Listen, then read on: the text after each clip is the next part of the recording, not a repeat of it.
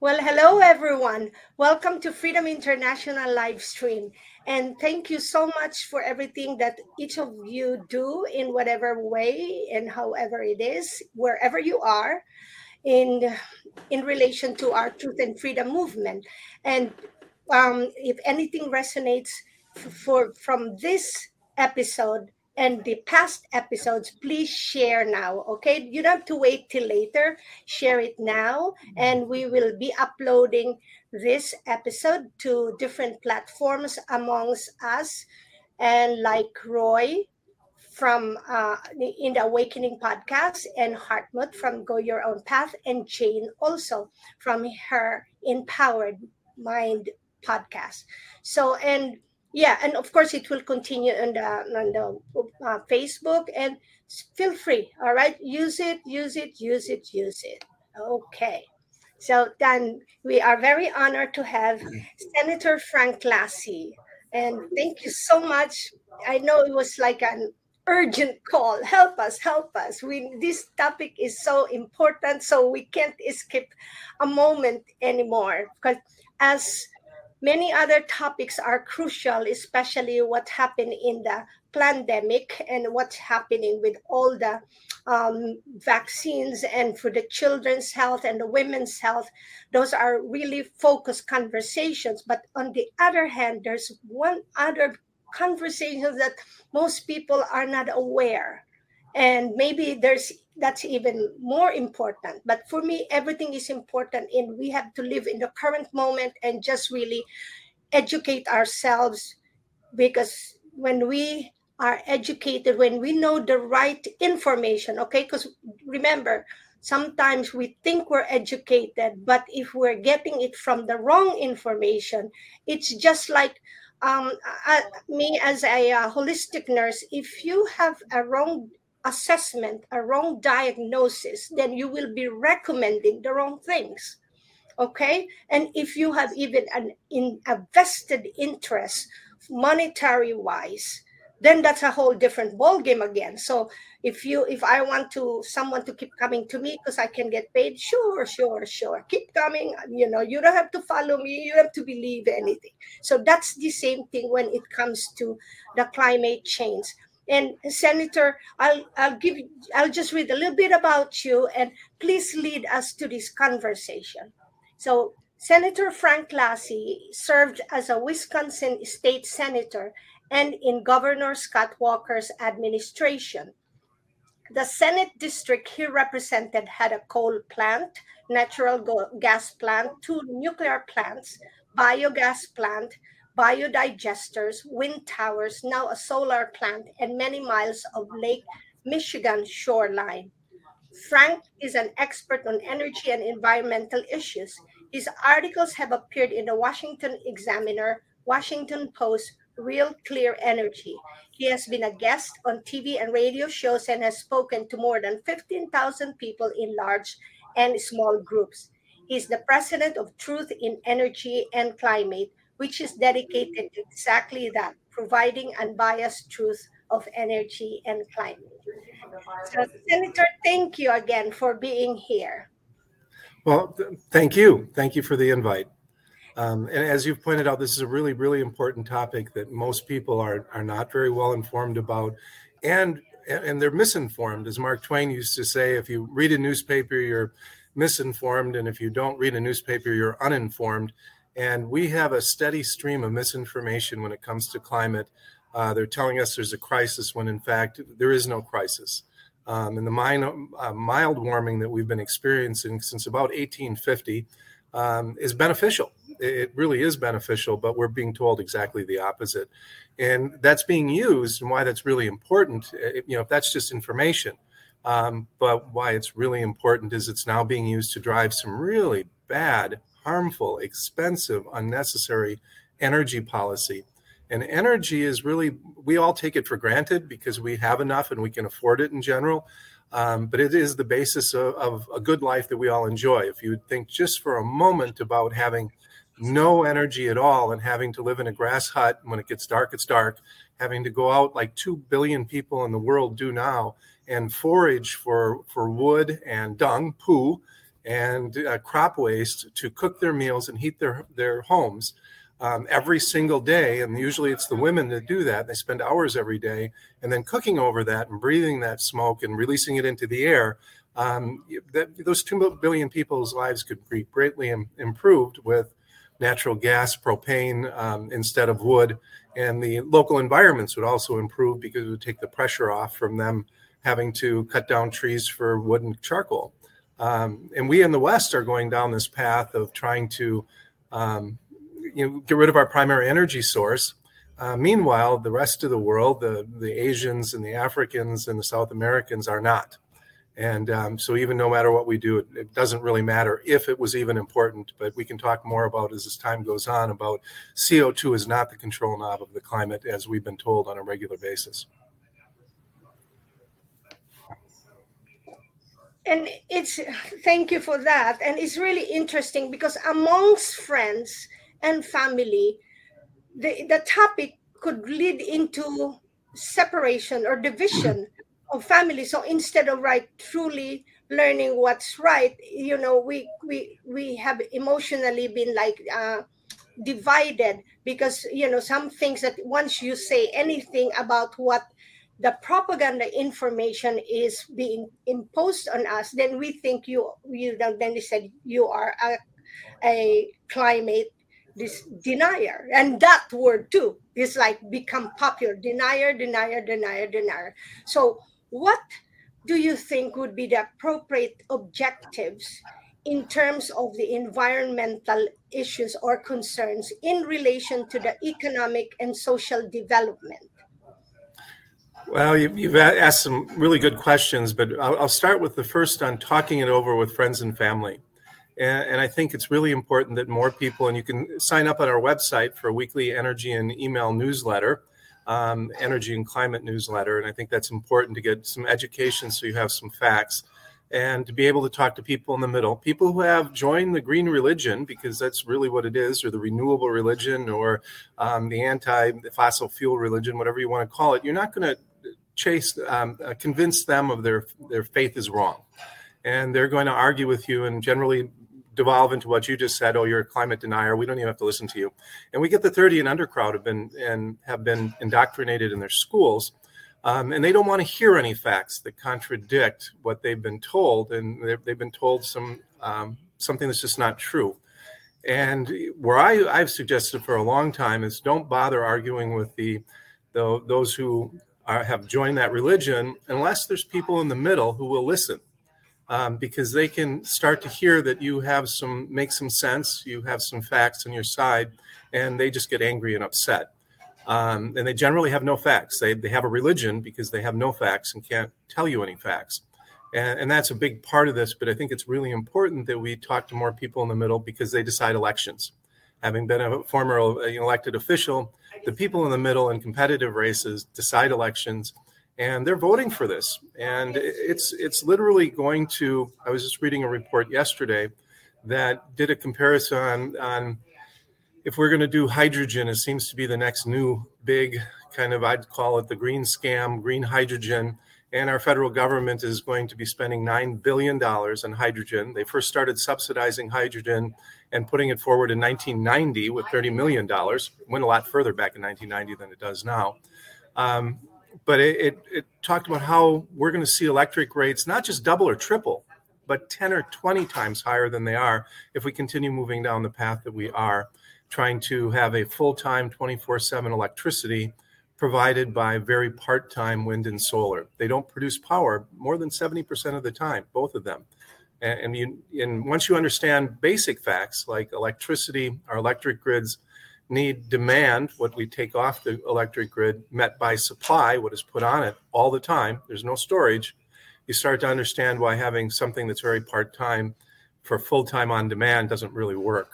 And that's where we're at right now. And we're being sold.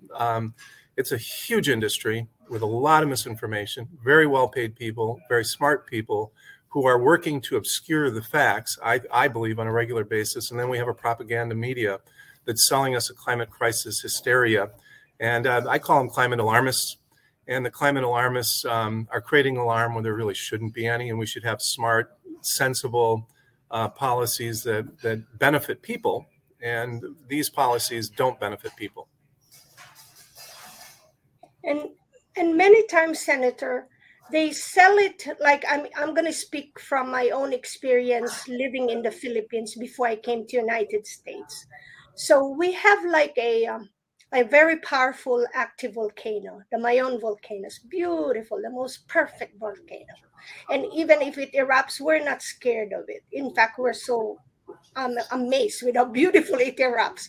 So we have many more volcanoes. So, and plus all the falls. So in short, they were able to always talk to the people that we needed to tap into those to be able to really provide better electricity and better energy to the rest of the community. So it feels good and it sounds very good. Then when it happens, how is it that still many countrysides in the Philippines don't have electricity, or there's still so much expense, when households have to pay? Why do they promise one thing and then something else happens? Well, money and power are the underlying parts of that. I do think geothermal, where it is so close to the surface, like I think that's Pinatubo is the volcano in the Philippines that you might be referring to. When that lava and the heat of the earth, it's very hot. The inner of the earth is about 6,000 degrees. And physics and the laws of thermodynamics tell us that warm things, hot transfers and warms cold. So the earth is giving off a little bit of heat all the time, and it's coming out in the volcanoes. And why are we promised one thing or another is that, and given another, like I've heard for over and over, and I used to hear it all the time, is, well, wind and solar are free. Wind is free. You put it up, it's free.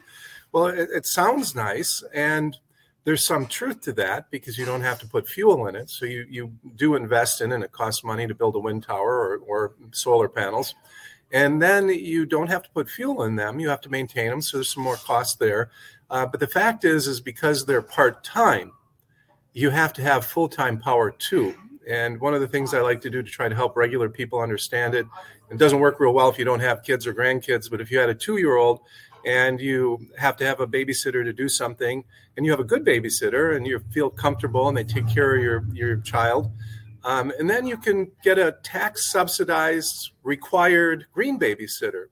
And that babysitter, though, falls asleep when the wind stops blowing or the sun stops shining. And you go, well, wait a minute. I have to keep my full-time babysitter because my 2-year-old needs constant care or it's in danger. So now you're paying for 2. And if you add a second and a third green babysitter, they all fall asleep at the same time and that they don't help you. So then you're paying for more. And that's the underlying rub with wind and solar. And it's done in different places all over the world. But in the West now, we're kind of headed down this path. And they do have their place in some places. But to try to replace full-time power with part-time power, all based on a false climate alarm or climate crisis now they're trying to tell us, it's based on a lie, unfortunately. And it's expensive. And that's why. Why? Money. Our electric prices in America should have dropped over the last 2 decades instead of increasing.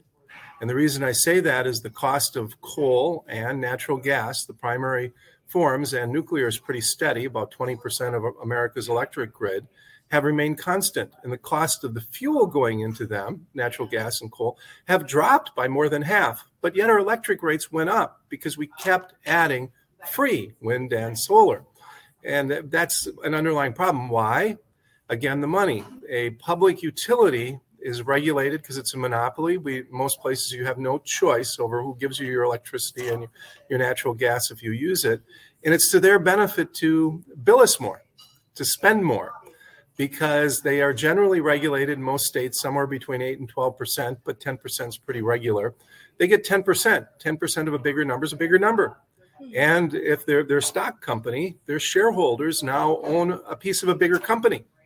And when I started in politics, now 30 years ago, I had close relationships with a very small utility that now is a multi-state conglomerate. but they prided themselves on very low electric rates and then on economic development. They partnered with the state and local government and businesses to grow businesses, to get more people to move in, to increase the demand for their electricity and natural gas they were providing. But now that's gone away. Just keep raising prices like they do in California and many other states. And in Europe, as they've made this more of a transmission, they're ahead of it. Their electric rates continue to climb and climb and climb, and their electric grid is becoming very unstable. So they're kind of under why? Money. So you take a little bit from everyone who's buying electricity, millions and millions of people, and it adds up to big dollars for one entity, the utility. It's very interesting because every time we have major issues and major conversation, it's always follow the money. And it's really true. So I'll pass it on to Roy. And thank you so much, okay, for everything that you do and for being with us. Thanks, Grace. Hi, Frank. Good morning. So you mentioned like the wind and the solar, and I was kind of shocked to realize that they can't be recycled. I've actually saw massive sites where they were dumping the wind turbines. And even in Poland here, there's like one company that's creating solar that's recyclable. And yet they're pushing this as being the green. Like, I mean, that in itself is something that majority of people aren't aware of. Well, and that's part of that misinformation or the underlying lie or the just cover up, is that the massive blades now, and they're 200-300 feet long, and they're made out of balsa wood, so that are coming out of the Amazon jungle. So they're cutting down the wood in the jungle that we're supposed to, protect as greens. And they have to be replaced every decade. So every 10 years, you replace all the blades. You have to put new blades on. Then they bury them because they can't be recycled, because the balsa wood is covered with fiberglass and metals, and so they aren't recycled. So every 10 years, they're replaced. And those towers, every 20 to 25 years, have to be torn down, and you can't rebuild on the same site. And they have a massive underground. There's tall as about a 40 or 50 story building, and you don't see that when you're out driving around, but there's tall as a 40 or 50 story building, and they have a huge concrete pad underneath the ground to hold them up.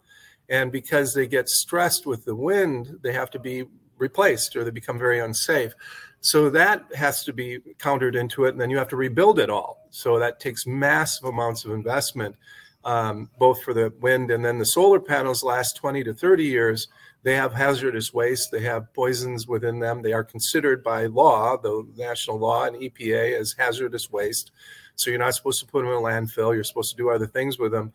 But I saw a good presentation by a company that's in this business, and they said it costs about 20 times more to recycle a solar panel than it does to just buy a new one. So the economics of that, even if it was 5 times more, is unlikely to do that. So what happens in the real world is, and we're going to start to see a wave of this from the early adopters in California as we ship them over to places like Africa, and they end up in dumps there. They get crushed, and then they leak that hazardous material into their soils, lakes, rivers, and streams, and it goes in the ocean. And if you really cared about Mother Earth, you'd care more about this particular issue. And the same thing with electric batteries for cars. That's the other part. It's kind of a triumvirate of wind and solar and batteries, and now electric cars.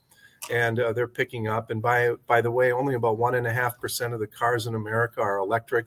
They sell a lot of hype, and about 5% of the new car sales are electric last year. That's growing a little bit, but there's some real drawbacks with them. But those batteries last only about a decade, and they have to be disposed of. They weigh about 1,000 pounds. Now, there are ways that I've read that are interesting, and I'm at a conference with state legislators, and I talked with one from Puerto Rico, and they have an unstable electric grid. Talk about, their electric grid often, goes down for hours at a time or even a day at a time. So you're without electricity. Now, that is a place that perhaps used electric car batteries could be used. There's still power in them, just not enough to generate for your car. So you could use them in your home to back up your unstable electric grid. And if they continue doing what they're doing, all of us in America will experience unstable electric grids. And those of us who can afford it will buy backup systems or generators or a battery. And the poor people will pay higher electric rates and just have to suffer through blackouts. But that waste of what's going on, and especially at scale, we've hardly scratched the surface at scale that we need to build. And right now there are about 75,000 wind towers in America. Last year they produced about 9% of our electricity, and that varies from about 2 or 3% up to 25 or 30% as the wind blows. And we have hard to nail down how many solar panels there are in the America, but they provided almost 3% of electricity. And electricity is only a third of our energy usage, and it has to be created. It isn't primary, it's secondary. We have to burn other fuel or provide something else to create electricity, and that's something people forget. And the same thing with hydrogen, they're starting to hype now. It has to be created, and that takes energy and cost. So it isn't a primary fuel source. So waste is definitely a major concern, and it's starting to hit the radar because it's becoming more scale, and we're going to start to see the wave of retirements of solar panels, more wind towers as those 75,000 age that we already have, and they want to put up another 200,000 or 300,000 wind towers, and you have to start to wonder where they're all going to go. And I had a holiday home, and they put a wind tower up. The noise, but the sound it's so annoying, and I believe it kills a lot of wildlife as well. So they don't say anything about that. But well, they kill millions of bats, and bats are important. And it's interesting for two reasons. One is there's a suction when they're so big and they're turning. There's a suction, and they actually burst the inner workings of the bat's ears. And that's one S, and the other, they get hit by the blades.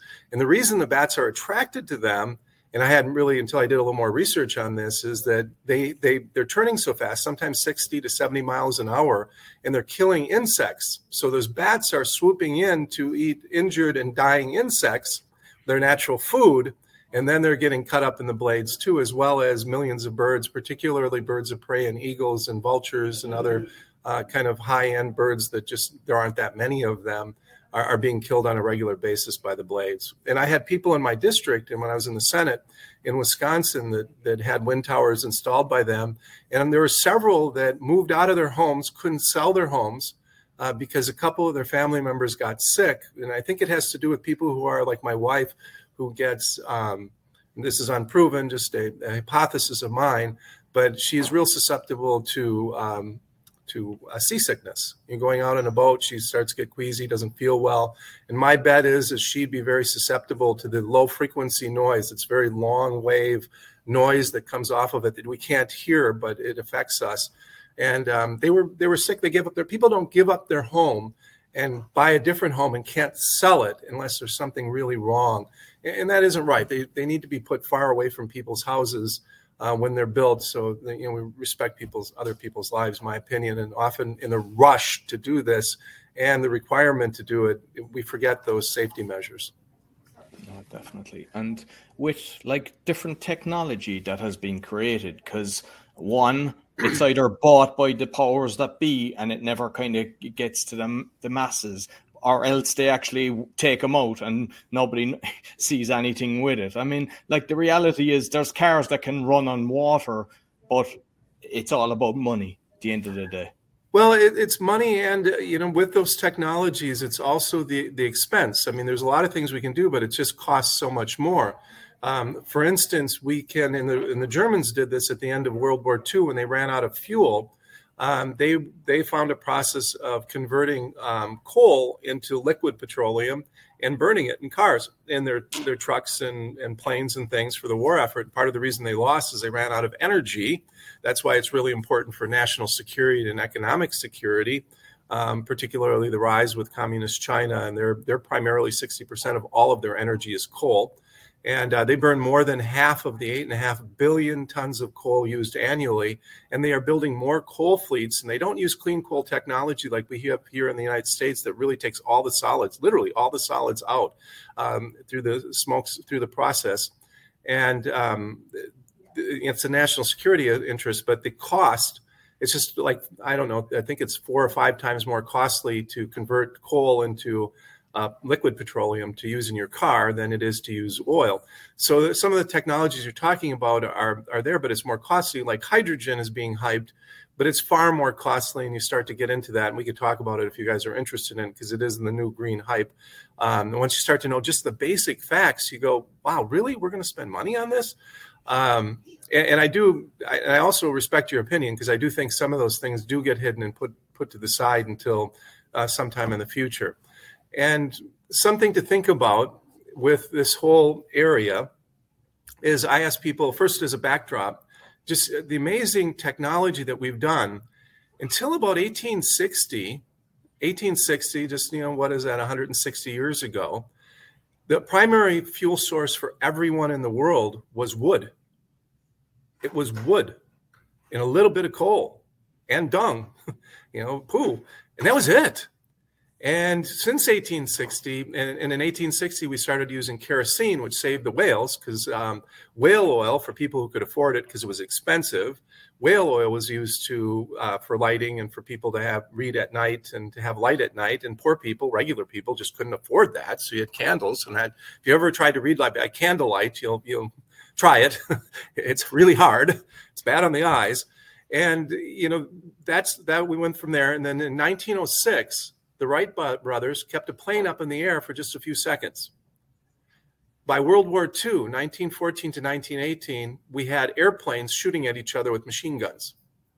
Just a dozen years later. In 1967, we landed people on the moon. And for 5 years, we went back several times. And then for 50 years, we haven't since 1972.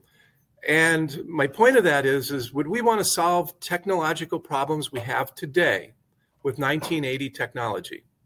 And virtually all of us would say, no, that doesn't make sense. And if I'm wrong about the climate change issue, it's possible. I don't believe so, but I could be. Do we want to solve 2060 problems or 2100 problems or 2200 problems with 2020 technology? Or wouldn't we want to solve 2060 problems with 2060 technology? And that's sort of, to your point, a little bit of a segue on what you were talking about of hiding technology. Until we really, and that's part of the whole green movement, is to constrict our primary energy supply of coal, oil, and natural gas. Until those things become super expensive or super difficult, the next wave, and maybe there isn't technology that'll do it, but affordable, we'll get a new energy source. And nuclear is a really great energy source, and it's more expensive than it should be because of regulations. The Chinese are using GE built, and they're building a couple nuclear power plants a year, and they're being built elsewhere. But we have one that's just coming online now. They just put fuel in it in Georgia, the Vogtle plant. It's two monstrosities. It's 2,800 megawatts. They're really big, 1,400 and 1,400. Why? We build them custom every time. But it's like 5 years behind schedule, and I think it's $4 billion overpriced over what their estimates were, and it's still not online, and it's going on. And their small nuclear reactors are just starting to become interesting and out there, and it's a great form of electricity, and we should have more than one form of energy because any of them could have some issues. And with all the kind of crazy things that happen with the climate that they're shown, I mean, with the HAARP that they've got, I mean, I thought it was just the HAARP. I thought it was just in America, but that's in Norway as well. I know that they have it in China.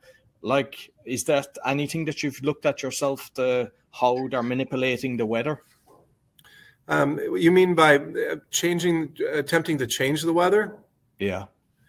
China did that with the Olympics that were just there. Because they don't use clean coal technology, and they get 60% of their coal, and they use more than 4.5 billion tons of coal annually. They have very dirty air. I've seen some great pictures where it's like pea soup. It's like fog, but it's not fog. It's pollution. And they cleaned all that up to look good, to put a pretty face on the Peking. Or Beijing, I'm sorry, the old word, Beijing, but they're using, they shut down their plants in that whole area, and they studied the areas. And then they also did some things to seed it and make it snow in the area, which is, they're working on that technology. So there's some ways to manipulate the weather, but it's hard for us to understand the vastness of the earth and how tiny we truly are. And one thing that helped me understand that a little bit is Far East Russia, the deepest hole in the world is 7 miles deep. And then it got too hot and their equipment broke down and they haven't been able to go any deeper than that. But that's just a teeny little scratch because I think it's 3,000 miles to the center of the Earth. So that 7 miles and that's to the center. The Earth is so vast, so huge. The weather system is so big that we can manipulate it in small areas, but to manipulate it in the big areas, I don't believe it's really possible, at least not now. Maybe 100 years from now, maybe. Okay. All right. Thank you very much, Frank. I'll pass you on to Hartmut. Hello, Senator. My pleasure talking to you. And good morning. I want to ask directly, do you have any knowledge concerning the CO2 certificates? Because I think this is the key here. Because the CO2 certificates, which already exist, they have a value which is more than any natural commodity on this planet. And well, that's a very opaque world. I've tried to get a larger understanding of the whole CO2 trading market. We had a CO2 exchange in America, like a stock exchange to buy credits, and it went defunct in the United States. The Europeans have been going on longer. Private companies are buying, CO2 credits. Offset credits. Most of them are really a scam. The reason is that, okay, a forest is already there that we're not going to touch, so we can sell credits to say we'll never touch it. And then in California, for instance, the forest burns down and releases all that, and worse, all of the soot and all the other particles into the atmosphere. So much for that credit. When you grow a forest, for instance, when it's growing, it's pulling CO2 out. And then after that, it releases it again. But kind of going to that question, though, is, again, follow the money. This is a huge multi-billion-dollar kind of scam, really, to have an ESG is another topic you guys should dig into. ESG, environmental social governance. It's a big thing it's woke corporations. It's leftism within corporations that none of us ever voted for. And the multinational corporations for you in Poland and Germany are in New Zealand. They are Canada. I'm sorry. They are putting woke things, and one of them is the net zero by 2050 is one of the planks of that. And those aren't financial interests. They're not even possible in the real world, and it's wildly expensive. So how you benefit your shareholders by attempting to do the impossible with other people's money to drive up the cost of your goods that isn't even possible is really some really great questions. But you might want to spend some time on ESG in the future. I'd be happy to come back and talk about that. Greg Wrightstone is good. There's others that we could put you in connection with as well. But that demands some attention from Freedom. Yeah, it demands because I see it from this point that we have a specific tendency in a communism structure concerning concerning the states and how the state wants to work. And I think the CO2 certificates, it fits in this kind of structure perfectly. This is the only thing. Yeah. Well, it does. This kind of constriction of our freedoms behind the scenes without anybody really knowing about it and driving up the costs. And we live in a competitive world. There's the reason why Asia and China, but now it's spreading into other countries, is making so much of what we do is we're exporting our CO2. There's a great study out of the University of Copenhagen that suggests that for every ton of CO2 that's saved in Europe, they're really exporting 65% of it because they're just buying everything elsewhere. Or right now I'm in Southern California, and in California, they import 30% of their electricity in their effort to go green. But much of that electricity is actually coming from coal-fired power plants in Utah, but because it's out of state, we don't count that. So that they don't have CO2 output. And to be fair to them, they're importing a fair amount from Washington state of electricity. And when you transport electricity those long ways, you lose 5 to 10% of it. So you got to generate more of it. But they're buying it from the hydroelectric from Washington state and Oregon state as well. And the Greens there want to tear down those dams. to help the fish, the salmon that are running. So there's this underlying tension, but you tear down those dams, where are you going to get power? And actually, they stopped that in Washington. The utility and the people actually agreed to it, who are agitating, because there isn't any replacement, and it is, zero CO2. But the underlying assumption, we should back up a little bit to that, is that this whole idea that a trace gas in a highly complicated world of our weather, and it's not so, and I can give you a little bit of how it actually works. And once you start to understand a few of the basic facts, I don't, with a tiny bit of critical thinking, I think you draw the same conclusion I have, is that CO2 cannot be the control knob of the climate. It is a greenhouse gas. It is a warming greenhouse gas. A question for you and for the audience, just before I reveal it to you, but what do you think is the most abundant, important greenhouse gas? I'll give you some choices. Is it nitrogen, carbon dioxide, CO2, methane, or water vapor? I think it's nitrogen. CO2? Roy, do you have a guess? Well, water vapor. Important is CO2, actually. It allows plants to grow, and we become greener since we've had more of it. Yeah, and that you are absolutely right. The world is, and this is by NASA, and you can even, they still have it up, which I think is great, but they haven't removed it, because there's also movement by Google, the major search engine, to misinform us and to hide information. And many of the sites in this information disappear. But if you Google NASA and CO2 fertilizing the world, they have a really great article of 24 scientists who studied it, and the world is 30% greener over the last 40 years. Because the increase of the trace gas CO2 and worldwide crop harvest, contrary to what they tell us, because they tell us the opposite, the food's getting, when they're going after fertilizer now too, which is another topic, is that food is short, but in fact, worldwide crop harvests and yields, the amount from each acre of land or hectare of land, is grown by 30%, and nearly every crop, food crop in the world, and nearly every country. So it isn't just with better fertilizer is part of it, and better seeds are part of it. But even in places where they don't have those, crop harvests and yields are up throughout the world. So we're feeding more people. We have 8 billion people now.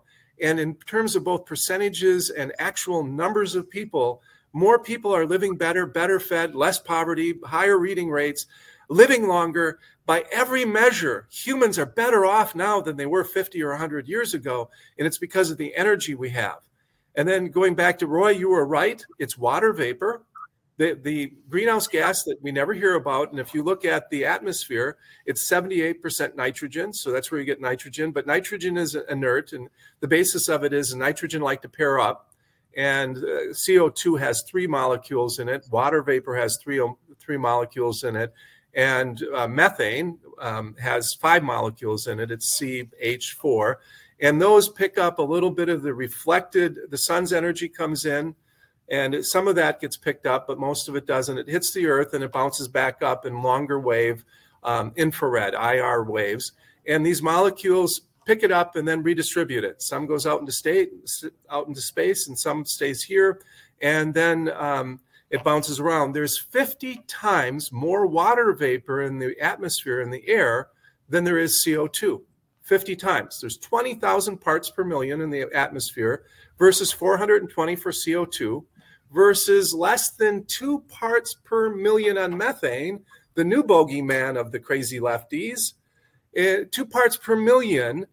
So they're saying, and I try to help people understand this a little bit, and if you like to have a cocktail, a good analogy of that is that cocktail has an ounce of liquor has 560 drops. So you add 11 drops of an additional alcohol. That's the ratio, 11 drops, 50 times more abundant. You'd have a couple of cocktails and you start to feel the effects, either happy or sad, and you blame it all on those extra 11 drops. That's crazy world. That isn't working that way. Or put it another way, you have a gallon of gas, 128 ounces. You add 2 ounces of another fuel, even jet fuel, for instance, and you drive a distance. And then you say the whole distance I drove was because of those extra 2 ounces. That's crazy, but that's what they're telling us. And yes, CO2 is a warmer. And then people who understand this, NASA says it's 60% of the greenhouse effect. And that's on their websites. If you search water vapor, NASA, they have a nice article and they tell us it's overheating the world, but it's 60%. Professor Will Happer, who's Princeton in New Jersey, a physicist, he has a long pedigree. He's written 200 peer-reviewed papers. He's a physicist. He's studied this in depth. And he says that water vapor and clouds together make up 95% of the greenhouse effect. And clouds are really important, and we can all experientially know this. On a hot, sunny day, the clouds come in and they block about 30% of the sun's light. It reflects back to saying. Otherwise, we'd have temperature like the moon does. It's like 200 degrees during the day, and it's negative 200 degrees during the night. And we have a temperate because of water vapor and clouds. And yes, CO2 is a greenhouse gas, and it does contribute. And then, so he says it's 95%. So it's somewhere between that 60 and 95%. But how does something that's literally 50 times less be the driver of it? Then for people in the climate alarmists who understand this, and NASA says, well, there's a feedback loop. So CO2 warms it up. And because warm air holds more water vapor than cold air, it's going to create a runaway greenhouse effect. And kind of what you had said at the beginning, I don't know if we were online or off, Jane, about the earth heating and creating more vapor in the air and creating an ice age from that. Well, and for a while, for about a year, I bought that. I'm kind of like scratching my head. It didn't sound quite right, but it makes some sense. It's a good argument, really. But then I realized that, we have the Sahara Desert that's very hot. And we have the whole western half of the United States that's pretty dry. Well, just because warm air can hold more water vapor doesn't mean that it will. And factually, it doesn't. So to say that just because the Earth's a little bit warmer, our atmosphere is a little warmer, we're going to have a lot more water vapor. And we do. I think factually, we know we have a little bit more water vapor and we have a little more cloud cover, but we can't really measure the clouds because clouds do what they want to do and they're always changing. So the Earth's climate is always changing. We are in a warming trend since 1850, and that's happened long before CO2 could have been causing anything. And then if you look at I got disappeared, talk about kind of like Nazism. I got disappeared from LinkedIn. I mean, literally, I got shut out. And unlike Facebook that puts you in Facebook jail, where you can creep on people and see what's going on, but they won't let you post anything, they just disappeared me. So I was telling my daughter, they canceled me, and she's like, oh, really? And she looks me up, you're gone. So I can't access LinkedIn, and they know my IP address. So even if I catch an article or a person I want to go, they tell me I'm locked out, And the reason is I posted something, and I posted your original guest, Greg Wrightstone, also had posted it, and that's what got him kicked off. Otherwise, I had no idea why. But it's just a graph of the last 600 million years, and the temperature goes up and down, and the CO2 goes up and down, and there's no relationship. Well, wait a minute. It's been both hotter and colder with far more CO2 and far less CO2, both hotter and colder, and there's no relationship. And you go, okay, well, that was what I posted, and that got me disappeared from LinkedIn. One of these controlling information deals. Which is sad. This is conspiracy theory. It's real. I mean, it's not. They are in a conspiracy theory because that's the other part of this. It's just an interesting thing we're all dealing with here. An interesting thing is concerning CO2. I think water vapor is nothing what is produced by a human being. So there is no possibility to pay taxes on water vapor, but on CO2. Well, because if we would say we pay taxes on oxygen, then everyone would say, "Hey, the government is blackmailing us." But if we say we have to pay taxes for CO2, the most people say, "Okay, that's fine." Sorry. Well, and we've been acclimated, and to your point, I think it's very hard to make people afraid of water vapor, and we can't control water vapor, and it's so voluminous. I mean, and I didn't know until only a few years ago that burning a gallon of gas creates about 1.6 gallons of water. And I noticed when I was a kid, water dripping out of the tailpipe of my parents' car, and I thought it was so weird. But that's what happens, and that also is, one of those kind of conspiracy theories that I don't think is real. Is people wonder about the contrails that the big jets leave when they take off, the military jets, and you see that white line across the sky. Well, they're burning a huge amount of jet fuel, and they're producing a huge amount of water vapor, which they're just leaving a cloud behind themselves. They may or may not put other things in it, but that's just the fact of reality is when you burn a lot of jet fuel, you create a lot of water vapor. And water vapor, we're a water planet. 70% of the earth is water. It's the oceans and the fresh water. And you can't frighten people on that. Now on CO2, we're carbon-based beings. I mean, sometimes I open a speech with that, hello, fellow carbon-based beings. We're about 18% carbon. And right now, being an ex-politician, I'm probably exhaling, 50 or 60,000 parts per million as I'm talking to you. I'm full of a lot of hot air, as you're seeing. But normal people on regular exhale about 20,000 parts per million of CO2. 20,000 parts per million. People on submarines who will go down for 3 months to a year breathe 3,000 to 5,000 parts per million of CO2, and sometimes up to 30 or 40,000 parts per million for an hour or two or three when they're underwater there. And there's no harmful effect for that. Right now in our room where I'm at, it's probably 1,000 parts per million. Classrooms and businesses and any meeting space with a lot of people, since we're all exhaling this, is much higher. So it's this whole idea that it's this evil molecule is a bunch of bunk. And and I also like to joke is my grandmother always said, talk to your plants. And I thought it was kind of a joke.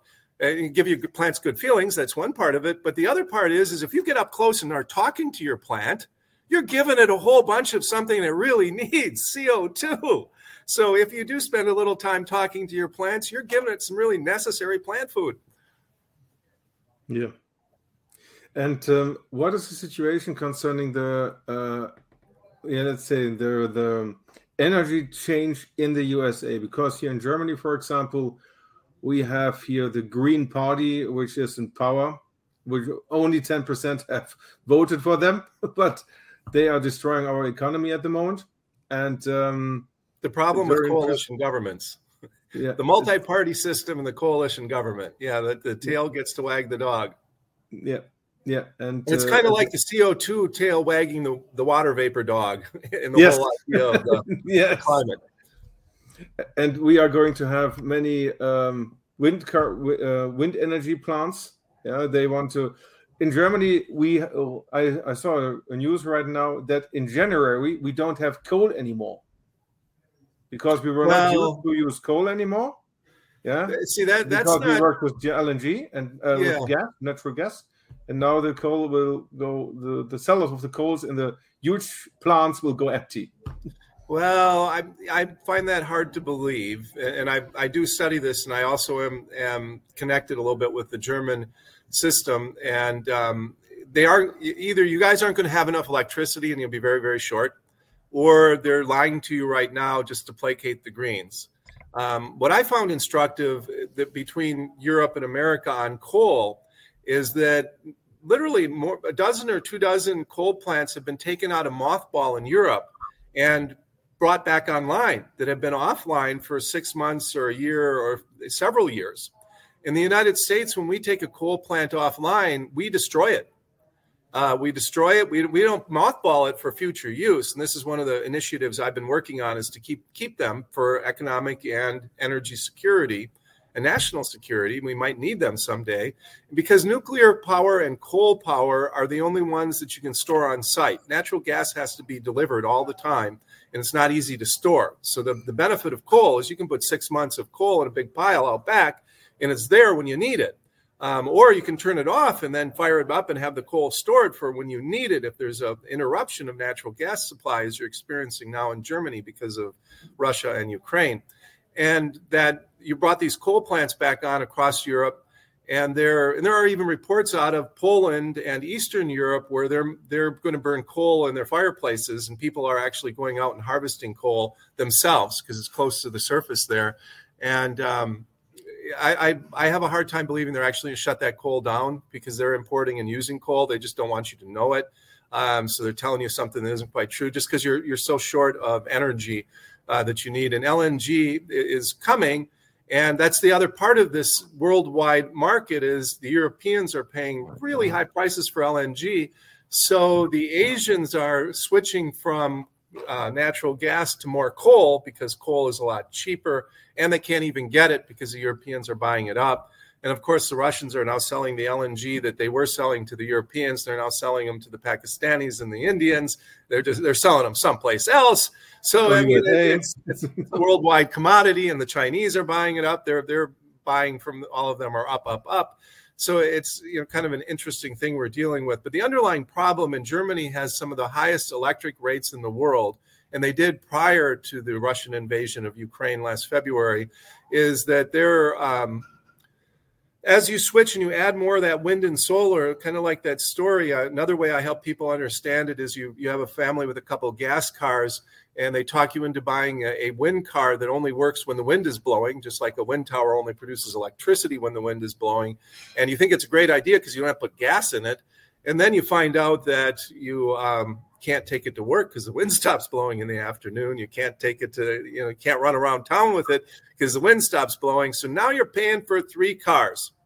And then you buy a solar car that does the same thing. And what people don't understand about solar is that it produces little or no energy. And that's how powerful the sun is in terms of our climate, is that they produce little or no energy the first hour and the last hour of the day because the sun just isn't high enough in the sky with an angle coming down on it. So you buy a solar car and you find out the same thing. You can't take it to work if you work after dark or within an hour of dark. So now you're paying for your 2 gas cars that you need to reliable, and you're paying for 4 cars. And that's why your prices keep going up. And the answer that you're doing in Germany and what they're trying to do here in America is, well, we're just going to add more and more wind and solar cars or more and more green babysitters. And the problem is that when the sun doesn't shine, none of them work. And when the wind doesn't blow, none of them work. And what you're experiencing in Europe right now is, I think even right now you're in the midst of a wind drought, is sometimes the wind just takes a break for a week or 2 or 3. It just isn't blowing. And so, well, there's batteries. Their answer, well, the best batteries in the world can only store power for output for about 4 or 5 hours. And you can't store power for 6 months, which you need, like here where I'm at in Southern California, where they have so much rooftop solar and the temperatures are mild and very sunny in the winter. They produce too much solar power. 2 years ago, they were paying Arizona to take their excess electricity, paying them to take electricity. And the Arizonans said, we don't want to take your electricity you're paying us to take because it screws up our electric grid. Because you have to then turn down all your other reliable sources because you can't overload your electric grid with too much power either, or you blow it up. So you had last year, even though you added more wind capacity across all of Europe, and they don't understand or know why, they got the wind production was 20% less than the year before. So there was a wind drought all of last year, 2021. Just wind production was down across the board everywhere. So that's the other aspect of this, relying on breezes and sunshine for any type of large scale electricity. And also the other part of it is that you have to have the natural gas and coal plants ready to ramp up for when the sun sets or the wind stops blowing or blows less. So you can't turn them off and on. You have to keep them running all the time. So you are paying for them, paying for the people in them. You're burning fuel, but not making electricity.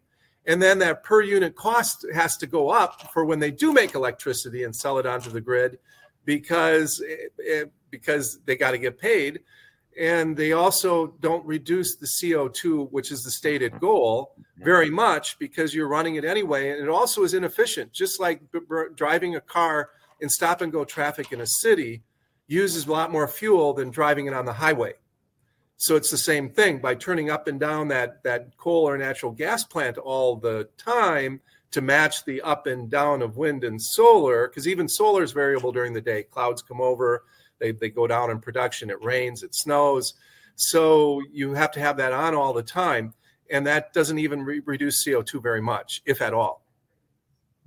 And interesting thing is to mention also concerning the car industry.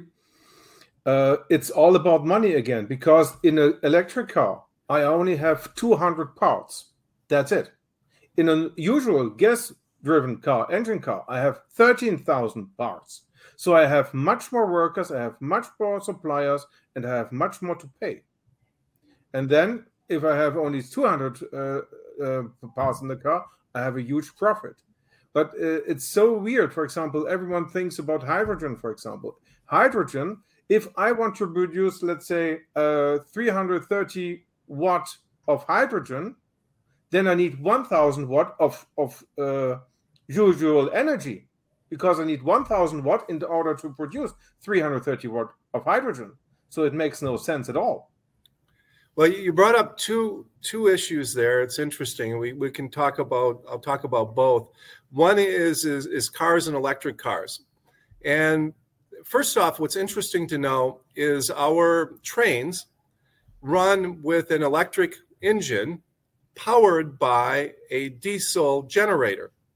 So they're running because an electric engine is more efficient and it's more effective and it's simpler. It has less parts and it doesn't break down, and it's direct power. You don't need a transmission. So it spins the wheels directly, and where you have to, a gas engine has to be converted through a transmission to make it all work. So you have that extra parts going on there. So that makes sense, where a hybrid car, I think, makes a heck of a lot more sense, but that isn't what the Greens want, because we got to end fossil fuels. But a hybrid car would make a lot more sense with a smaller engine and an engine to provide electricity to the battery for the drivetrain. Makes a heck of a lot of sense. But the batteries are really expensive, and the batteries are going to get to be more expensive. But the other part of it is at least here in the United States and anywhere else, a lot of teenagers, a lot of college students, a lot of poorer people are buying and driving $2,000, $3,000, $4,000, $5,000 cars. And they last for decades. And yes, you have to repair them from time to time and other things. But the $3,000 or $5,000 used car is going to disappear if we go to an all-electric car system. Because after that 10 years or 100,000 miles, your battery is shot, and they can be shot longer. And some last longer and some last less. You have to pay $10,000 to $20,000 for a new battery. So, we sold a 15-year-old SUV, a big car, for like $12,000. Well, there won't be that anymore, because I'd have to put a $12,000 or $15,000 battery into it to sell it for the same price, or then I'd have to ask for a lot more. So that's another whole part of this, to get people to not drive and to force us and make it for the non-wealthy to have to use public transportation or something else. And not to mention all the people who live in rural areas. I mean, it doesn't work. Electric vehicles really don't work, kind of conceptually very well for someone who lives in a rural area and has to drive, a bunch of miles to get into the city. So that was one part. And then the second one, hydrogen. We should have a hydrogen, a little bit of a talk, because what a scam hydrogen is once you understand a little bit of the facts. First off, there is hydrogen, and it's being used now in industrial processes. It's, in the world scope of things, not a real lot. I don't know, it's a few million tons. When you consider that we use 36 billion barrels of oil, 8.5 billion tons of coal, which translates into 41 billion barrels of oil. So that 8.5 billion tons of coal equals 41 billion barrels of oil. We use 36 billion barrels of oil, and we use 135 trillion cubic feet of natural gas. I mean, huge, gargantuan amounts of energy we're using. And an American refrigerator uses more electricity than about 2 billion people use in a year in the world, and they want it. And I think they should have it. But hydrogen, going back to that. So the simple way to do it, it's brown hydrogen, and the way they do it now is you simply heat up methane, CH4, methane gas, natural gas, and you split it and you create CO2 with that C molecule, that carbon molecule. Evil stuff, so you can't do that. That's the one we need, green hydrogen. And it's cheap and effective and easy to make it that way, but that's brown hydrogen and it's bad. So green hydrogen is good, and the way you make that is you start out with 9 times more water. So in order to get a gallon of hydrogen, you need 9 gallons of water. So you can't do it in the West. And I've seen our federal government in the United States is spending $9 billion on this now. They've appropriated it. And they're wanting to, some of the Western states want to be a hydrogen hub. Well, that's not going to work because they just don't have the water supply. Even the Great Lakes, if we do this at scale and we start shipping away hundreds of millions of barrels of water out of our Great Lakes, we can't do it either. You can't use ocean water because, well, you can, but you have to desalinate it first. You have to take the salts out of it and the chlorine out of it, because if you use ocean water, it creates far too much chlorine, and they don't know what to do with it. And lots of chlorine, concentrated chlorine, is poison. So you have to desalinate ocean water first. Then you take 9 times more of that cleaned water, and then you turn it into hydrogen by superheating it. Superheating it to a couple thousand degrees and electrocuting it. Well, you got to take power to do that. Where do you get that power? Well, their idea is that when you overproduce that solar energy or overproduce that wind energy, you'll create it with that power, that green power. Then after you've done that, you have to super chill it to nearly real zero. Then you need to compress it to about 30 times atmosphere. Then you have frozen liquid hydrogen, but it corrodes everything it comes in contact with. It penetrates glass because it's so small. You can't put it in plastic. You can't put it with regular metal because it makes it brittle. But you can, aluminum contains it for some weird reason. So you can have aluminum-lined metal pipelines. We have none of this infrastructure.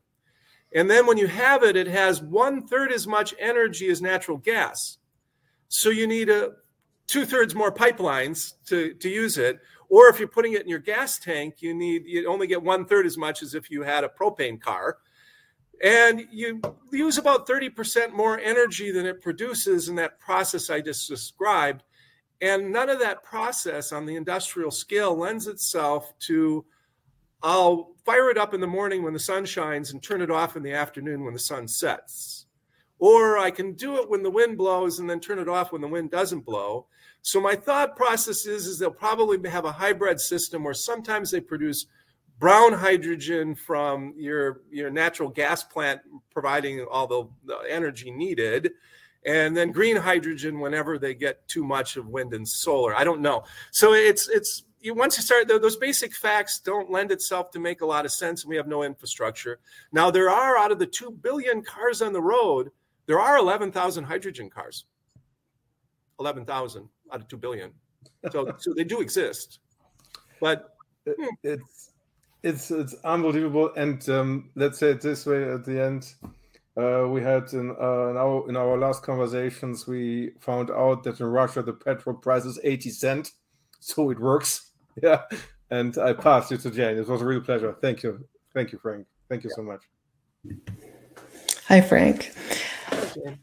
We have these debates in our house all the time. And, my husband is on the side of, look, there is no climate change crisis, because he'll show me a map that is from 10 years ago, where they show it on the weather, and it has the temperatures throughout the country and the colors. And he'll say, now look at the map today that they're showing on TV propaganda. And the temperatures are the same, but it's lit up with bright red, making it look like there's, this big temperature increase. And I live in Montana, and I can tell you it's a super cold, super early, lots of snow, but they don't cover that either.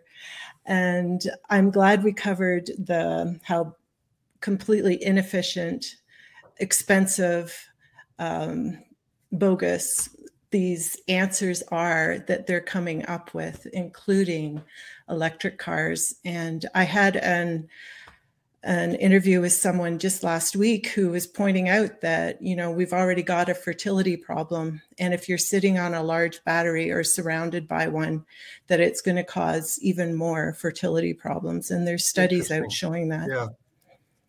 That's interesting. I don't know a lot about that, but I do believe that. And, and I'm sure you've covered COVID and the whole COVID jab thing, but there's a lot going on in that area that is really bad for humanity. And just a quick segue away from that, before, I like to always do my research on important questions. And before Google hid it, it's hidden now. But when they first started the whole, we're going to do mRNA vaccines, I'm like, what is that? I started researching it. And animals get COVID. And if you can picture a herd of 100,000 pigs getting COVID. They may not die, but if they don't gain weight for a couple of weeks or a month or 6 weeks, and even if a few of them die, that's a big dollars are on the line. Follow the money again. And mink, there's still a market for mink, even though some hate the fur. They are susceptible to respiratory diseases. They're in small cages. I know this because there used to be a mink farm where I grew up nearby, so I went there a couple times and just see the mink. But they die easily, so they private industry worked real hard to come up with mRNA vaccines for animals. And they gave up after many attempts because the animals all died after a year or two because it weakened their immune system. And yet they've tried to force all of this on all of us. So, and I hope it's not true, but so sideway away from that, but that's part of this kind of misinformation game. And to your arguments with your husband, actually the world is warming some, and it has. It's gone back, and they said, well, it's never been warmer. That's a lie. That the NOAA, and I could show you factually because we have the record, is NOAA regularly adjusts their temperature records. Why you need to change the temperature records from 70 years ago? Because somehow they weren't good enough. And interestingly, they always cool the past by about a degree, and they always warm the present decade by about 0.5 degree. A degree and a half, what we're talking about here.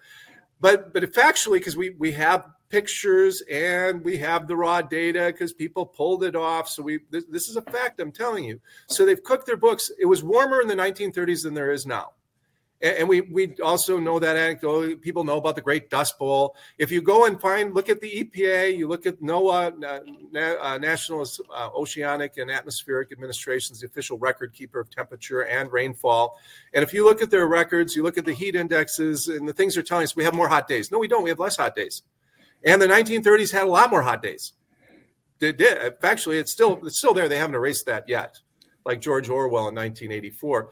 But they do tell us that it's warmer now than it was in the 1930s. We also know it was warmer in the medieval warm period from about 900 to 1300 because Vikings were living and growing barley and had milk cows and buried their dead in now what is permafrost.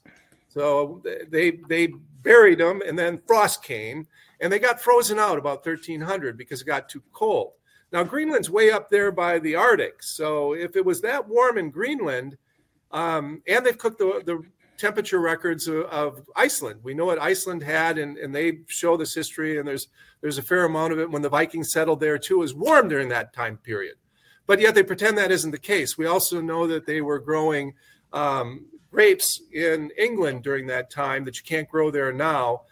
Because they were competing with, and there were complaints from the French. The English were muscling in on the French wine business about money, so about taxes, and they were trying to create some trade barriers because those darn English were growing grapes they shouldn't grow up there anymore because the climate tolerated it. Then we know back before that, so it was warmer then, and the climate alarmist liars want to tell us that, well, that was just isolated to that part of the world. But there are factual studies, and there's a great website that has all of that kind of studies from all over the world. It was worldwide that it was warmer in that area. And of course, there's little pockets where it's actually cooler. They think during the Roman warm period, part of the rise of Rome was that Greece actually was cool during the Roman warm period, which lasted from about 400 BC to 400 AD or somewhere in there, depending on who you know. But what facts do we have to support that and what Frank is just saying right now? So this isn't just Frank. And I'm forgetting the name of the town. I want to say Lamberg, but I don't think it is. In Norway, there's receding glaciers in Norway through a mountain pass that's going there. And the ice is exposing predominantly things from the Viking warm period, the medieval warm period, and from the Roman warm period. They're finding Roman artifacts from 2,000 years ago in the high mountains of Norway. Those industrious little Romans running all over the world. But they aren't finding much from any other times. And we found Otzi the Iceman from the Swiss Alps, or actually the Italian Alps. They argue about which side of the border it was on. But he was his body was frozen for 5,000 years. So if it had been exposed prior to the 5,000 years, it would have melted away. It wouldn't have been a frozen mummy. So we know for a fact it was warmer in these other times where they tell us flat out it's never been warmer. Well, they're lying to us.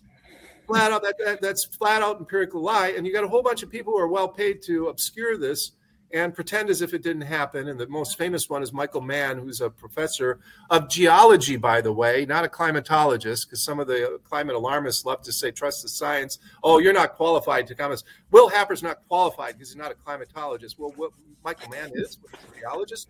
But Michael Mann went and looked at tree rings, and he won't divulge any of the information on how he did it because he sued some other people and lost and has to pay their attorney costs in Canada, Tim Ball, because Tim Ball said he's a liar.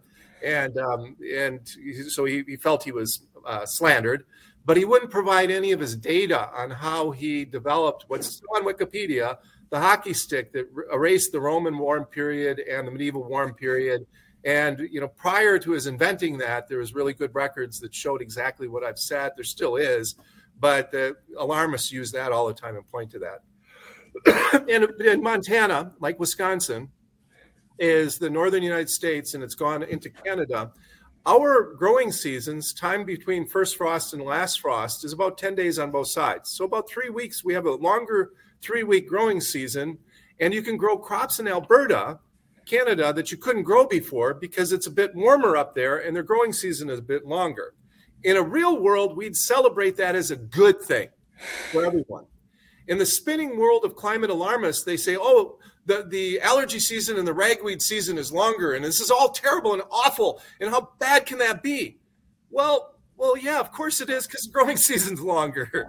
Yeah. And your flowers grow earlier and longer. Oh, well, that's a benefit. We can't talk about that. So, and kind of back to, that is all, and I do this on part of what I do is try to inform people, but I keep reminding people that all cold events are weather and all hot events are climate. You just have to straighten your mind until the experts tell us something different, because they're starting to try to do that. I think that's why they named it climate change, is we may be in a cooling period that they erased, by the way, and massaged from about 1940, after the hot 1930s, from about 1940 to 1980, it cooled by about 3/4 of a degree. Now they've erased that because, they had to erase the warmer 1930s. So, I mean, this stuff is built on so many lies upon lies. It's just unbelievable, but it's all about the money. I think because they weren't sending people back, it was kicked off by James Hansen, and not even the head of the NASA.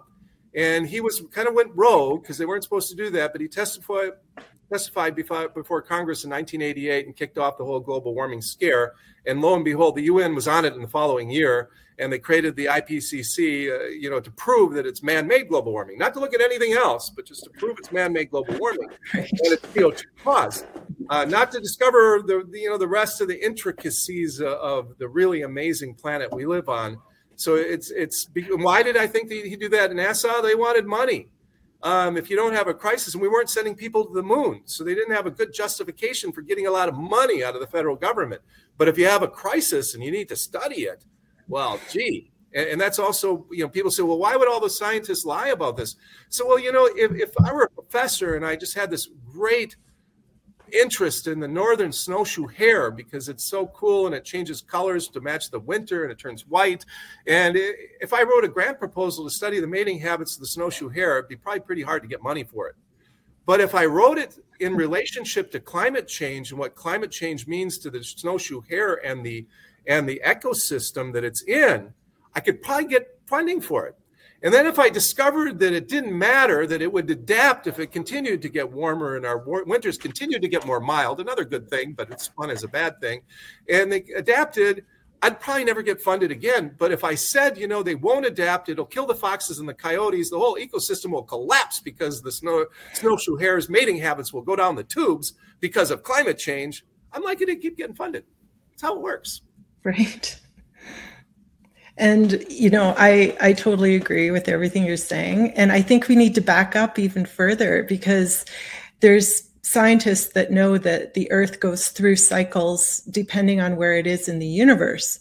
And it shows that each planet warms up and cools down as it moves through certain patterns. So it's not that we don't change, temperature doesn't change. It does, but it's not man-made. This is something that has been happening for centuries, thousands of years. Millions and millions of years. Yeah. And on your point, what you just said, and this is factual from NASA, there's global warming on Mars. Yeah. And they have almost no atmosphere. but it's gotten warmer the last 50 years.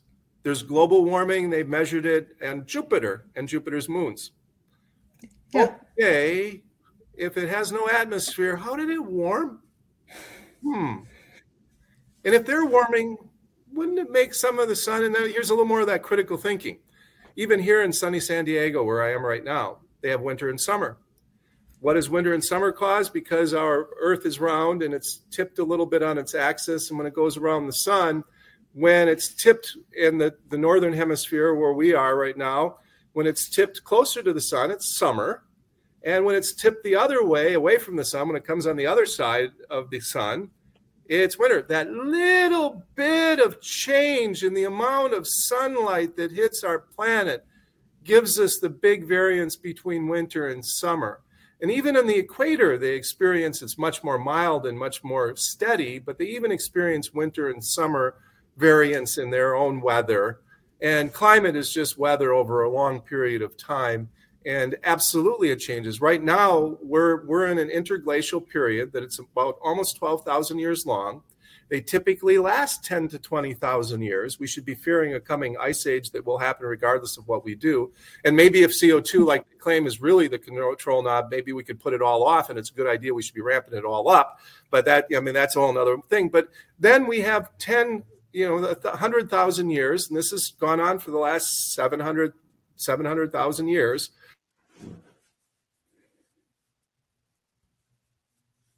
Ice cores and the frozen ice that's lasted all this time from Antarctica and from the Greenland, and they measure all these little bubbles and chemicals in there and can get some temperature readings out of that. But we've had and Chicago and Madison, Wisconsin, and I'm surprised they haven't removed it yet, because right across from the state capitol in Madison, there's a really nice plaque that says, where you're standing was under ice by a mile and a half under ice 15,000 years ago. So the ice just came down because the earth was so cold, and then the ice receded, and then the oceans rose. And all these other facts, the oceans are rising so fast. Well, no, they're really not. They're rising about an inch a decade for the last, since 1880, when we have good records. It's virtually, that's another thing. We have less hurricanes, not more. They have less intensity, not more. We have less tornadoes, not more. And that all makes sense because more accurately, we have a less cold world, not a hotter world. The date, because of the increase, I would suggest that Frank's little theory is because of that cloud cover, and it makes sense. We know we have a little more moisture in the air. And again, their argument of warm air holds more moisture. We have a little more moisture, we have a little more cloud cover, reflects a little more heat during the day. So we have less 90 and 95 and 100 degree days. And we do.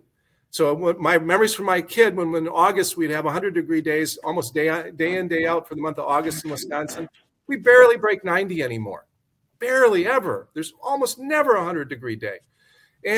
But our nighttime temperatures aren't as cold, and our winters aren't as cold. In a real world, you say that's good. Now, why is that important?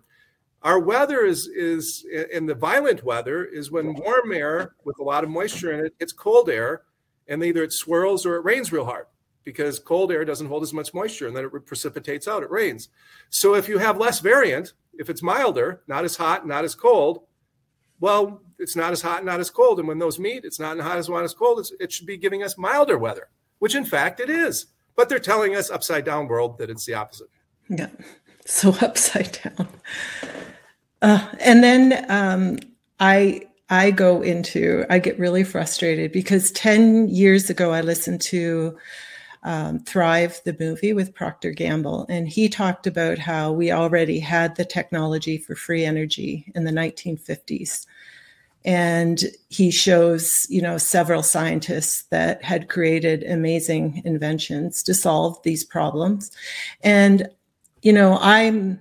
I still feel that we're raping Mother Earth, no matter how you look at it. We're still using oil, gas, in order for certain people to make a lot of money. Again, follow the money. Why are they covering up or not going toward technology that would supply the whole world with natural free energy?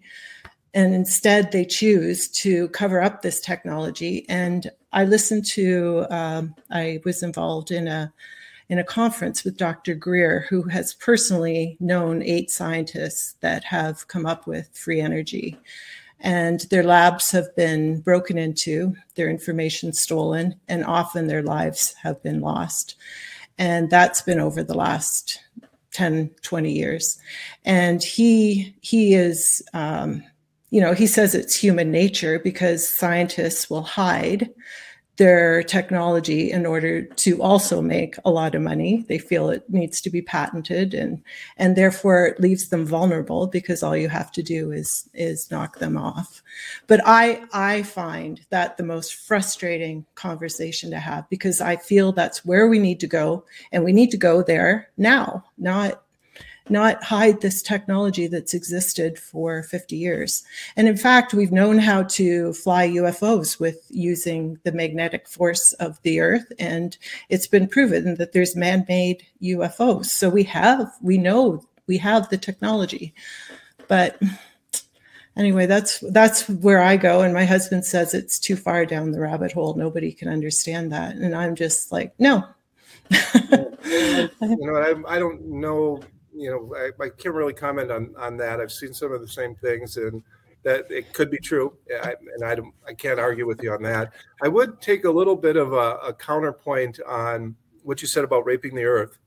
And this is one of those other big misinformations. And I used to give a lot of talks, and I'd ask people the question of, wherever you are, right here in San Diego or in Green Bay, Wisconsin, or in Montana, is the air we breathe and the water in the lakes, rivers, and streams where you're at, are they cleaner or dirtier than they were 20 years ago and 50 years ago? And 9 out of 10 people would say they're dirtier. And in fact, they're vastly cleaner. And that we now have 9 billion people. And to kind of do your point about it's kind of all of these kind of evil, certain people get really benefited. And they do. They get really rich. And I mean, there's Bill Gates, and there's the big things that we're using, owners of Facebook, Amazon, and others. Yes, they have. But also, this amazing technology. And even with all of the kind of the terrible holding of the people down in communist China, the march of communist China now with 1.4 billion people, from most of them being often starving subsistence farmers, who now live in, some might say it's a benefit, some might not, but now live in high rises, have cell phones, entertainment, Netflix, and an income that has grown tremendously in just 25 years.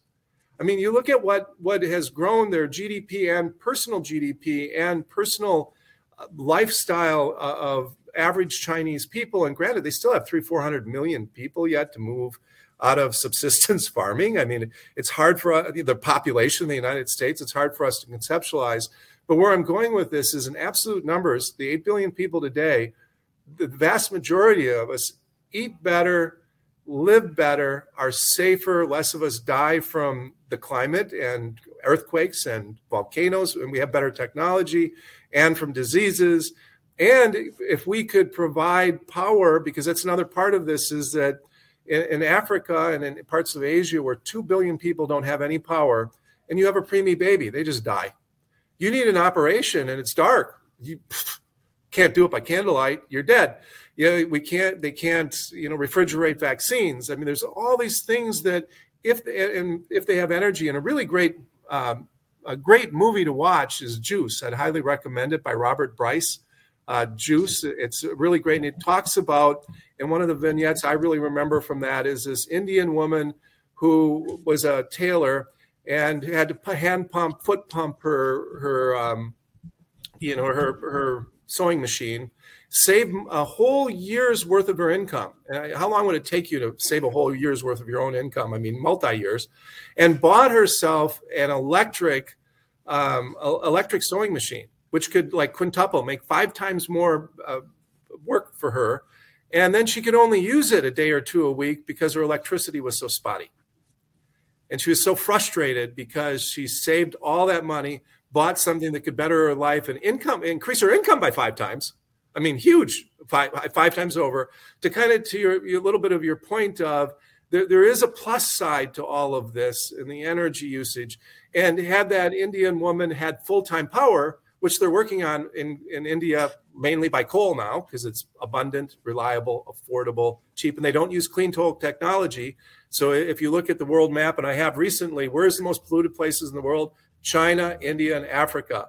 Europe, all of Europe, the United States, and South America, and a lot of South America gets a lot of power from hydropower because they're well situated with big rivers there. That it's very clean here, because you can only afford to really care about your environment when you can afford to care about your environment. If you're subsisting and just getting by to get enough to eat every day, and sometimes not enough, you don't care about throwing plastic in the river, whatever, it goes away, or pooping in the river or whatever. But once you have prosperity like we have, and we take it for granted, well, then you want a clean environment. And kind of going back, and I think I mentioned this earlier, is that if we could move the 2 billion people who are burning wood and dung and crop waste onto propane, it would help their local environment, both in the air particles would be so much better and cleaner, but it would take a lot of pressure off the wildlife in that whole area of scouring and cutting down trees and burning trees and all that other stuff that wouldn't go on. So it's a complicated issue. And to your point of maybe there is something at some point. I know wind and solar are not it, but we're being forced into that. That's really a bad idea. But again, at some point we'll make that leap, provided we continue to make economic progress, scientific progress, and that's dependent upon having enough available, reliable, affordable energy that really makes the world go round and keeps us well fed. Yeah. I just feel it all comes back to wanting to control humanity, because if free energy existed, they wouldn't be able to control us, and we could live abundant, intelligent lives. May I make a comment on that, on free energy, if I may? Sure. Concerning free energy, there are two difficulties in this society. First of all, according to Robert Kiyosaki, we have the central bank system. The central bank system is a communist banking system. So we have a banking system which... Can I interrupt you just 1 second? I'm on my computer, but I didn't plug it in, and I have to get the cord because I'm going to run out of juice here for a quick interruption. So I'd suggest if you guys just carry on, I'll be off screen. No, please. A minute, and then I'll be right back. But no, or you can just wait for a commercial break for like just 1 minute. I'm going to get it. Okay, go ahead. Okay. Yeah, it is based on communist banking system. And they say yes or no. And the second thing is, if you have a free energy system, the first thing the first institutions who are interested in free energy is military. And this could make an exchange in power. This can make a change in power. So for this reason, the secret services get an alarm. And this is the reason why it's so dangerous to establish. I think that the military are already aware of free energy. Thus, they have flying objects. They don't have it. I think they do. They have it, some, but some not. And if the military has the possibility to get it, then the question is, who will get it? And if this is the wrong part, and if these are the wrong guys, then the Secret Service will come. So this is a very dangerous business, and this is the reason. This is what I want to tell. There's a lot of dangerous business going on, including who makes the solar panels, right? Yep. So, okay, that's fine. The Chinese make the solar panels. Yes. Right? So they already control so much of our economy, because we've given it away to them. And now they are controlling how much solar we would even get if that's the path we decide to go down. And I know that free energy in the wrong hands, period, is trouble, but it's already in the wrong hands. So I think that, like you say, Hartmut, humanity has to raise its consciousness to a point where it can handle this technology and use it intelligently. I agree. I think you're absolutely right. And earlier, right before the battery break, you had mentioned about control, and Greg had queued me up on this as well. Is that it is about control. It's about money, and it's about controlling all of us, because energy is the basis of everything we do. They're working on a carbon credit card, and they have it. It's been invented. So where I see them going is to give us our carbon allotment for the month. And if you need extra, if you're a business guy or I'm traveling, and this is where they'll appeal to some of the people, grandma who never flies, you might be able to get enough carbon that you could, buy your regular stuff and maybe take a plane flight a year. Well, grandma never flies, so she can sell her carbon credits for that plane flight to a business guy who has to buy it, and they can take their cut on that one. So those who can afford it can kind of ignore it. But for the regular Joe and Jane, you come to the end of the month and you run out of your carbon credit. You can't put gas in your car. You can't buy your beer. You can't buy your steak, and you can't buy a plane ticket. And that's one aspect of the control of where they're headed, like they have in China now with their cell phones, which everyone must use, is they turn it red. They started with COVID, but if they don't want you to travel, they turn it red. You can't. And that's why they want an electric car, because it'll be hooked up to your phone, and then it'll turn it red and you can't leave in the morning. So, they got control over everything through that. And then right now you say, well, that's all just conspiracy kind of crazy theory. Oxfordshire in England, a city, has, and 80% of the people there don't want it, but their city council, the crazy Greens, the carbon people, have divided the city into, I think, 6 or 8 different 15, they call them 15-minute neighborhoods, but you're only allowed to leave the neighborhood 100 times a year. Now, what happens if your kid, like ours, goes to school and you want to drive them back and forth to school across the line? You're going to use that allotment up of for in no time at all, a month or two. And now you can leave more than that, but you're going to have to buy trip carbon credits. I checked it out online, but I couldn't find out how much the cost was, because you had to put in a license plate number. So they have it set up. It's there. If you Google it up and do a little bit of searching, you'll see this. But 80% of the people there don't want this, but they're doing it so that they can control your carbon by using your car. And I think London has expanded their no car zone as well, that they're just going bigger area that you can't use a car at all, or you have to pay very high daily fees to be able to drive a car in the no car zone. So this is where they're heading with this, because they don't want the freedom of individuals to make those decisions for themselves. And you need to have the overlord tell us what to do, the all, genius government, central planners. And we know historically throughout the world, central planning fails every single time, and it makes everyone's lives worse. And I can't say that more forcefully. It makes everyone's lives worse. And for those who don't believe me, study it a little bit, but you can look at Venezuela, you can look at Cuba.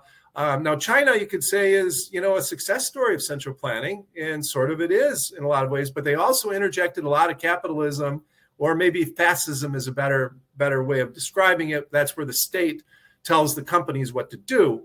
And that's what we have here with ESG and woke corporatism, and it's more of a voluntary fascism of the government and partnership, big business and government, to censor us, to hide information at the government's behest, which is now being proven. And Musk taking over and now releasing documentation of Twitter, but it goes far beyond just, the Hunter Biden story. It goes into the climate stuff, like me being canceled off to LinkedIn because I posted something that goes to the heart of the silliness of CO2 being the control knob of the climate. So it is about control, manipulation, and an agenda that they have. And the sheeple, regular people, just, are you won't wake up until that water in that pot gets really hot. And that means really high energy prices and control. Yeah, that's where it always goes back to, isn't it? And we talk about China being progressive, but if you look at how they control their people, with QR codes and identity and turning their phones to red, it's where they want to take us, and it's quite frightening. Yes, it is. Yeah. Yes, it is. And we have time yet, and hopefully, and having been through the COVID thing is a great experiment in that. And if masks worked, and you believe they did, then wear them. Why do you have to force them on everybody else?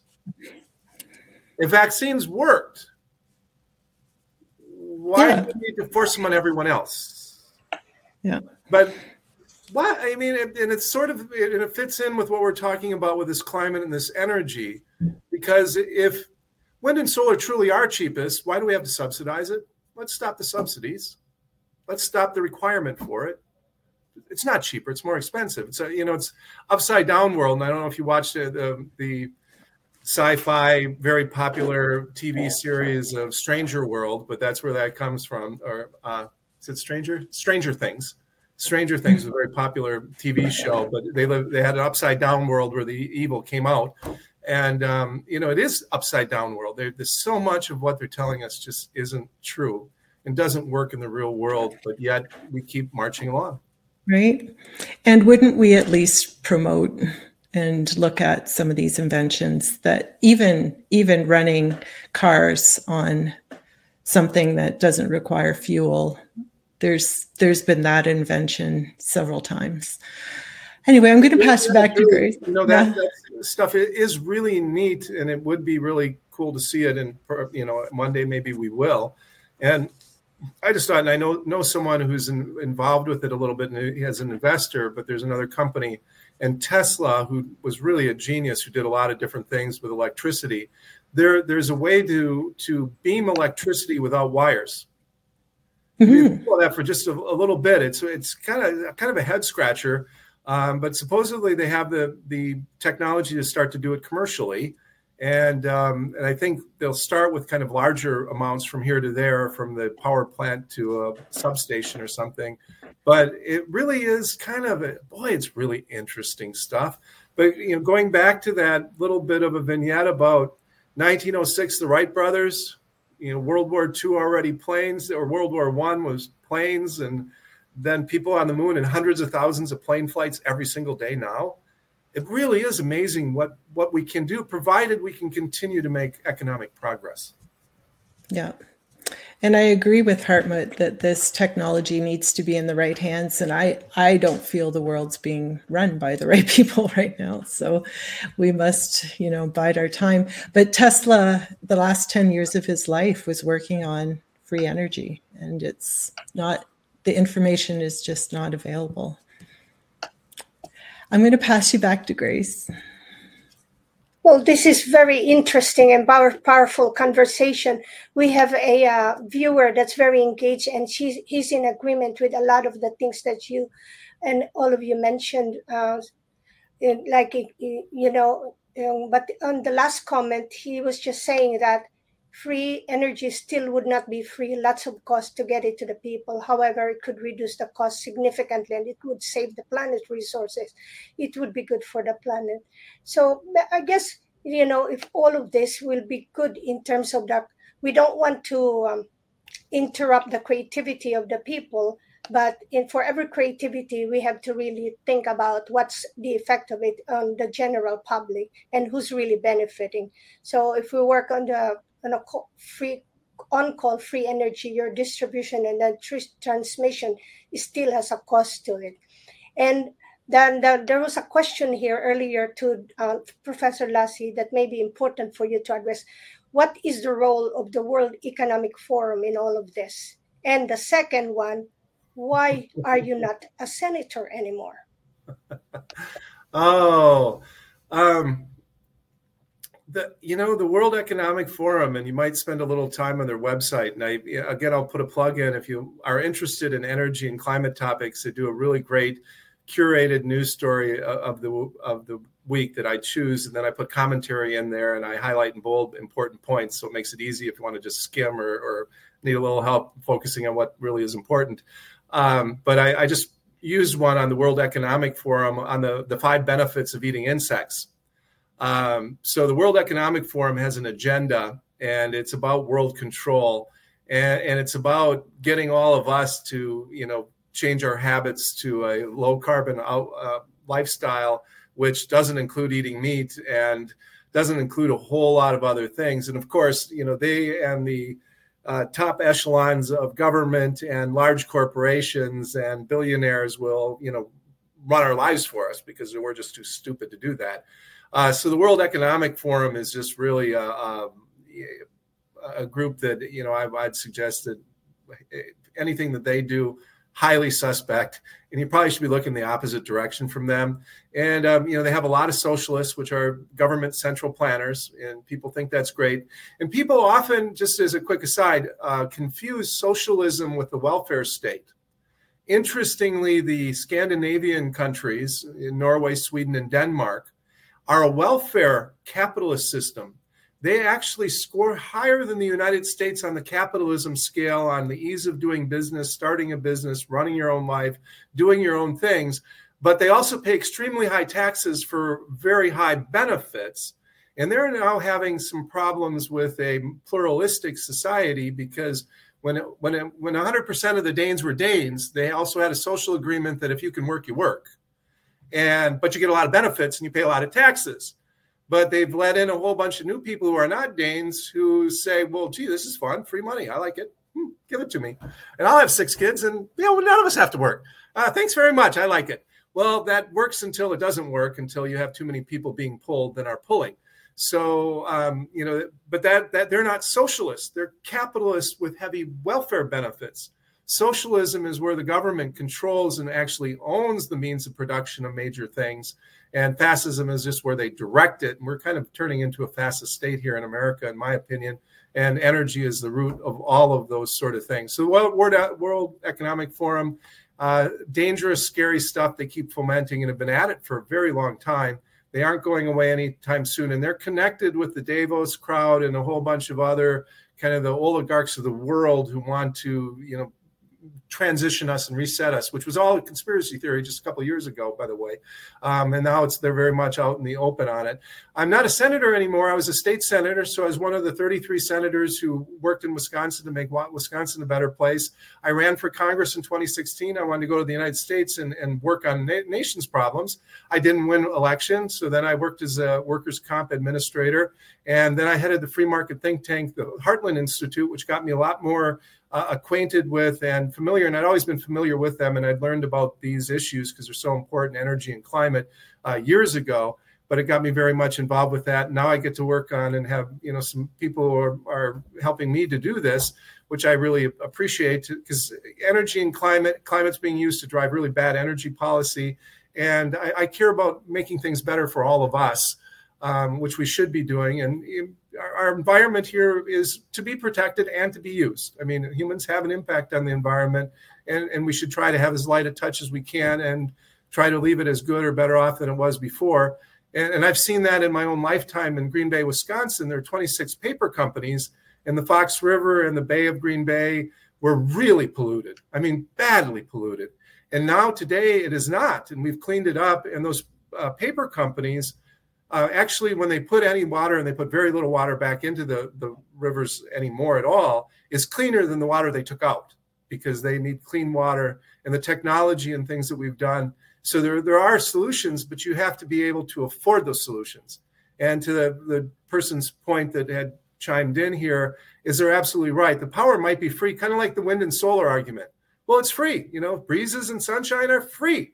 But the infrastructure and building and mining and producing and making wind towers and solar panels are far from free, and they cost money.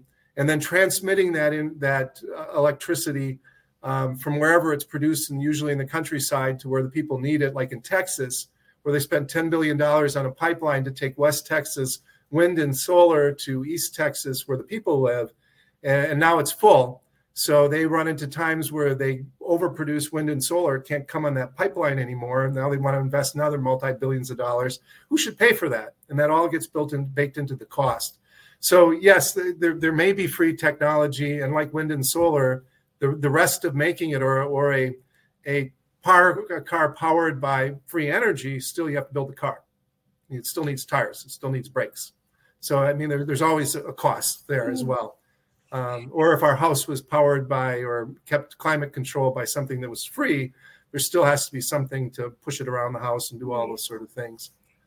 Well, obviously, you have to come back to us again, Senator, so that we can continue our conversation. So how can our audience help you and connect with you?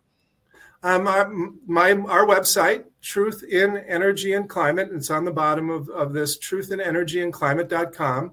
And there's a weekly email newsletter. You can donate so that we can expand our footprint and do more. Love to hire some more people to help spread the word. I mean, it's just, we're a small company, but we want to spread more information.